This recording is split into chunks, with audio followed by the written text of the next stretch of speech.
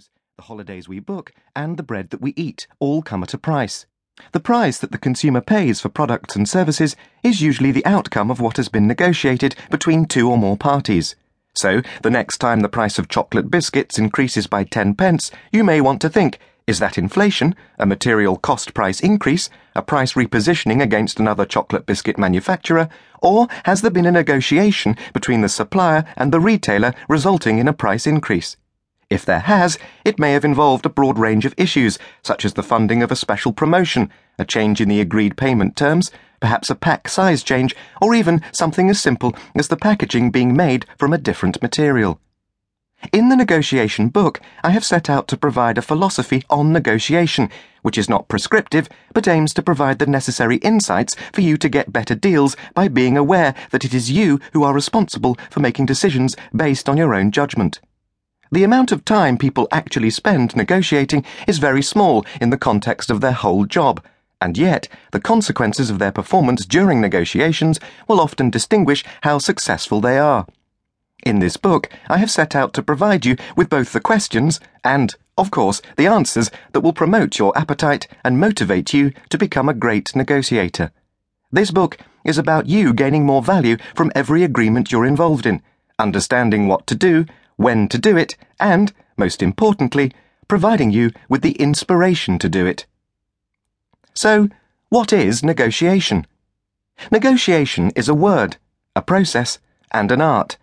It evokes complex feelings for anyone faced with the prospect of having to negotiate an agreement. However, it is fundamental to how business gets done and takes place millions of times a day around the world. If you can take control of yourself, your values and prejudices, your need for fairness, and your ego, you may start to realize the best possible outcomes in your negotiations. The biggest challenge here is not in educating you in how to be a better negotiator, but motivating you to change the way you think about negotiations and yourself.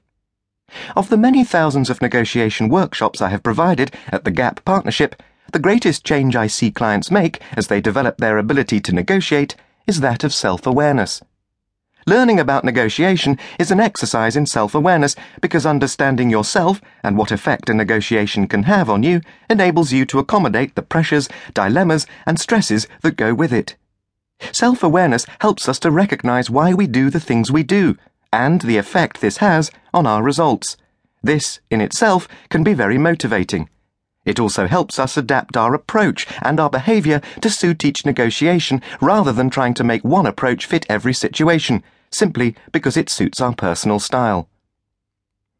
Why get motivated? So many aspects of our lives are influenced by agreements with others, both personally and professionally. Invariably, our ability to negotiate the best outcomes will directly influence our success in life, however you measure success. Success in negotiation can be measured in so many ways. For example, in relative terms. Did I get a better deal than last time? Did I get a better deal compared with what was on offer elsewhere in terms of cost and inconvenience? Did I prevent the negotiation from deadlocking, which could have meant being faced with lots of undesirable issues to sort out? Other measurements of success include the financial value, the risk reduction, or even how far you managed to move the other party from their opening position. Depending on how you are measured, or what objectives you are trying to achieve, there will be other success criteria. Success criteria. These will vary from negotiation to negotiation.